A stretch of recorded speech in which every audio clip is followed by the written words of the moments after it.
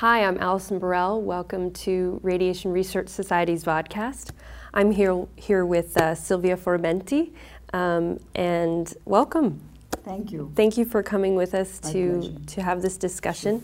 I'm very excited to discuss your research with you. Yes. I know that you are now working at Cornell Medical School, Yes. and has your research stayed the same now that you've moved your lab over? Yes, we continue to do the same. We were very lucky to receive a lot of endorsement of the line of research we're doing at Cornell, where there is a tradition of strong immunology. And the dean is a very famous immunologist. Actually, the dean of science is an immunologist. And there are, we're surrounded by fantastic labs doing immunology research. So we're very well poised now. And I was lucky to bring with me Sandra De Maria, who's been my collaborator for many years. And who I think you interviewed before. Yes, yes. Actually, last year right. there's another That's right. vodcast with Sandra Yes. discussing. And this year, Sandra got the mentorship award from the Radiation Research Society. So Congratulations. Yes, she's a fantastic mentor. And she has mentored me, believe it or not, because I'm certainly not an immunologist. But I got fascinated at the idea of combining my knowledge of ionizing radiation and radiation biology with a better understanding of the immune system. And we are at a fantastic phase in the history of cancer immunology, because a lot of the research of the past 20, 30 years is coming to fruition and finally being available to treat patients. So, there are ways to target some of these pathways that now got elucidated that may impact, actually they have started to impact on patient survival. And one thing I want to stress is that, there is nothing as personalized as a functioning immune system that is incredibly individualized, so it is personalized medicine, and recovering those capacities of the immune system is a part of personalized medicine and personalized oncology. But I also want to stress that when the immune system learns how to reject and establish cancer, it acquires a memory that does not require continuous treatment. So then the job is done by the immune system. And this is a difference compared to the use of some of the targeted therapies that come from personalized medicine that have made a big difference in individual patients, but they require continuous treatment with the same drug. Instead, if you're capable to immunize the patient against his or her own tumor, and even in metastatic setting, once they learn how to reject the tumor, is for life. You have patients who have brain metastases being in complete remission without any other treatment for many years. So your lab focuses on the combination of radiation therapy and immunotherapy. Yes. Well, over the years, we really looked more at what was the impact of ionizing radiation on the immune system. What are the positive effects of ionizing radiation, and what are the negative effects? There is a bit of both. And then, in collaboration with Sandra De Maria, really, we focus on how to switch the balance in favor of the positive effects. And sometimes it means removing a brake, and other times it means using an agonist to help the positive effect of radiotherapy. So, for instance, an example of using an agonist to have the positive effect of radiotherapy is to combine radiotherapy with toll-like receptor agonists. One way to remove a brake is to use anti-CTLA-4, not only because tumors have this barrier of enhanced regulatory T cells and other cells than with the CTLA-4 blockade you could remove, but also radiation induces regulatory T cells. So it is particularly interesting to combine it with anti-CTLA-4. So radiation is a mixed tool that has pro-immunogenic and also immune suppressive effects. Now your lab focuses on breast cancer, or do you? Well, we've done a bit of different tumors. So we done some brain tumors originally, where we showed that radiation induces MHC class 1. in collaboration with Elizabeth Newcomb many years ago.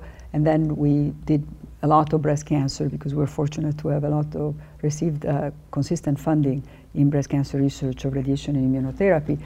And more recently, we moved into lung cancer just because of the promise of combining anti-CTLA-4 with radiotherapy in non-small cell lung cancer. And that is, I think, is a very interesting model of a drug that in non-small cell lung cancer, blocking CTLA-4 didn't really give a very strong signal just with the use of the pharmacological treatment, ipilimumab or tremelimumab. So it's fascinating that however, when you combine it with radiotherapy, you start seeing the signal, you start seeing responses. And now the challenge is really to understand who are the patients who respond and why others don't respond. And the mechanism of resistance to the combination of radiotherapy, for instance, immune checkpoint blockade, but could be generalized, is often complicated, complex, and individualized. So for some patients, maybe induction of PD-L1. For other patients, could be other mechanisms. So I think once you establish that there is no response to a combination of radiotherapy, immunotherapy, the challenge is to understand the individual barriers. And then, fortunately, it may require for biopsies and more invasive investigations on the individual patients, and then try to overcome those. So your lab is conducting clinical trials currently? So where is interesting, we're designing is a bit of a mixed, I would say that most of the lab work is really in the hands of Sandra De Maria, and now more recently a junior faculty who is an MD PhD in Kuze Golden. Mm-hmm. And they are focused on looking at mechanism as well as designing mouse clinical trials that enable us to learn preclinically what we should expect in the clinic. And interestingly enough, with some exceptions, those preclinical studies have been very predictive of what is going on in the clinic. So they represent an interesting space to test, just before offering patients these options. I have to say that now with more accessible immunotherapy drugs, it's definitely easier to go directly to the patients before proving evidence preclinically.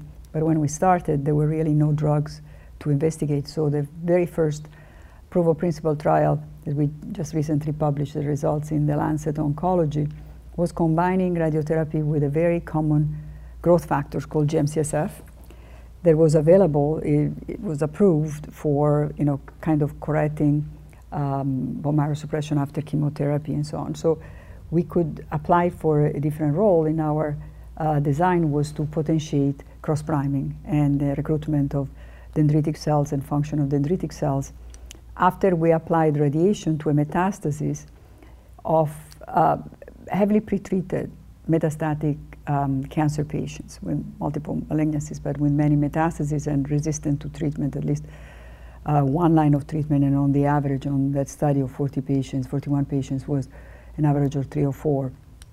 So what we were able to show is that, in fact, if you help recruiting dendritic cells, so you increase the process of cross-presentation of antigens that are released by radiotherapy during the cytocidal effect of radiotherapy. So when you apply radiotherapy, it kills cells. Mm-hmm. And whether they're fragments of those cells or neoantigens induced by radiotherapy or just existing epitopes that are just overexpressed after radiotherapy as part of the stress response, if you have now more dendritic cells and more functional dendritic cells doing cross-presentations to T cells, you are more likely to offer an opportunity for the patients to immunize against his or her own tumor. And in fact, in 27% of these heavily pretreated patients, we saw a response outside the field. So we saw that they will have reduction objective response of a metastasis that was not in the radiation field. And it's a proof of principle just to show that approximately in a third of patients, just by potentiating cross-priming, radiation can then help the immune system to fight the cancer. And this is just by adding this growth factor Just adding to the growth factor. radiation therapy. Yes. Is there any other drugs that these patients are receiving? Well, some of these patients were kept on the same chemotherapy. Some were not receiving any chemotherapy, but they had to have progressed to the previous chemotherapy. We kept them on the same chemo because sometimes they had mixed responses. But consistently, we saw lesions that were not responding under chemotherapy. We didn't change any other systemic treatment, or just radiation and GM-CSF, and then suddenly response outside the field. And that was pretty impressive. And then when we was not one of the objectives of the studies, but we had exploratory objectives to try to understand a marker for responders from non-responders. And we learned that the ones who had enough lymphocytes, so the ratio of neutrophils to lymphocytes was less than 4, so in favor of sufficient lymphocytes, those patients were more likely to have a response. So if you need to have a little bit of immune competence even down the line in metastatic disease, and then just by potentiating cross-priming, you start seeing responses outside the radiation field, so-called abscopal responses. Yes. Do you think that this would work on patients before they've developed metastatic disease? Certainly, and would be a much more interesting group to study. And you know, it's very difficult because, of course, we cannot challenge existing paradigms that do work, or at least partially do work, because we cannot promise that what we offer is better. But I would be very tempted to, in fact, try to immunize against the tumor before removing the tumor with surgery. So if we could find models where we can irradiate and combine some immunotherapy, remove some breaks from the immune system, and then do the surgery, the advantage could be that in tumors that we know are highly metastatic. So we know when we remove the primary, there's already micrometastasis, like node-positive breast cancer, local advanced non-small cell lung cancer, nodal positive melanoma or deep lesions of melanoma. So if we could irradiate and give some kind of immune-enhancing therapy, maybe we can immunize against that specific tumor, and now the patients will have a memory, an immune memory, that if the metastases are similar to the original tumor, when they start regrowing, is now poised to stop the metastatic spread. That would be very exciting to see. Yes. I hope to see that in the future. So this is the in situ vaccine that you are going to be talking about at the plenary speech. So tomorrow I'm trying to go over all the steps to achieve a successful in situ vaccination. And you know, the mechanism of immune rejection of tumors is complicated, as many steps. And for the time tumors are established, clearly it has failed. Otherwise, it wouldn't be established. And I would try to focus on how, you know, we have already in preclinically and clinically evidence that removing some of or correcting some of the mistakes in that cycle of rejection may result into modifying the outcome of patients. So some dramatic responses, and with the help of radiation completely outside the field, that you wouldn't see just with immunotherapy alone. So if we had an immunotherapy that works by itself, it wouldn't be necessary to use radiation. But radiation has a lot of advantages, including that of creating enough of a stress response and an inflammatory response in tumors to recruit the immune system, to get the attention of the immune system to the tumors, and maybe convert lymphocytic poor tumors into lymphocytic rich tumors. So you were saying, to take a step back, that only 1/3 of these patients were responding to this. Do you have any theories as to why only 1/3 of the patients responded versus? That's why we look at this ratio of neutrophils over lymphocytes, and there was an association of responders with a better ratio, which is intuitive because they, you know, somehow they have enough cells and they are equipped, and probably that ratio is, you know, has been studied by many others and seems to be an indicator in metastatic disease of prognosis, meaning that if the ratio of neutrophils over lymphocytes is more than 4, those patients are more likely to have a, you know, a closer time to death. So they're the beginning of a cachectic kind of demise. And the question is, maybe that is a useful way to select patients before entering them into trials, because it may be too late for some patients to mount an immune response.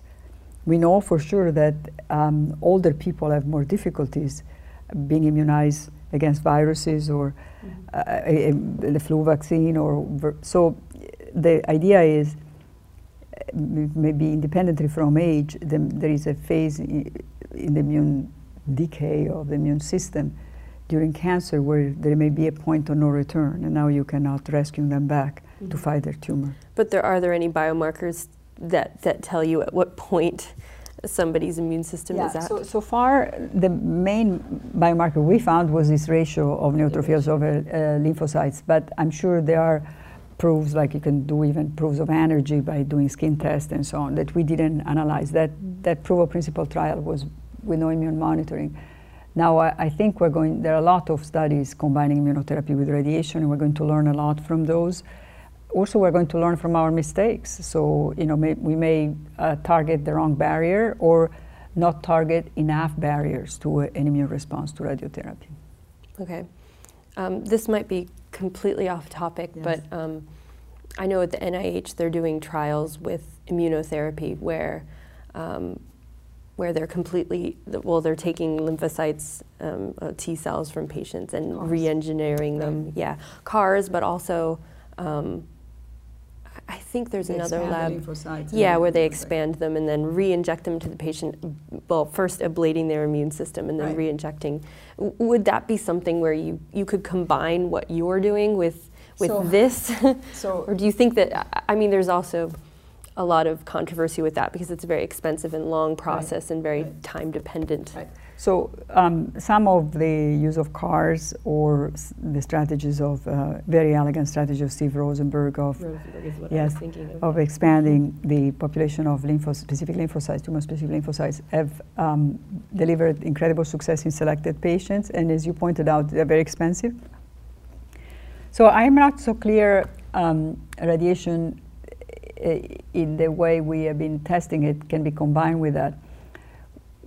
One appeal of radiation is that while it would be really nice to establish the neoantigens or whatever is the shift from not being antigenically evoking an immune response of pre-treatment tumors, then we irradiate them and then become a source of neoantigen, or somehow they immunize the patient against not only the primary tumor but outside the radiation field. It would be really nice to pin down the precise mechanism by identifying the neoantigens.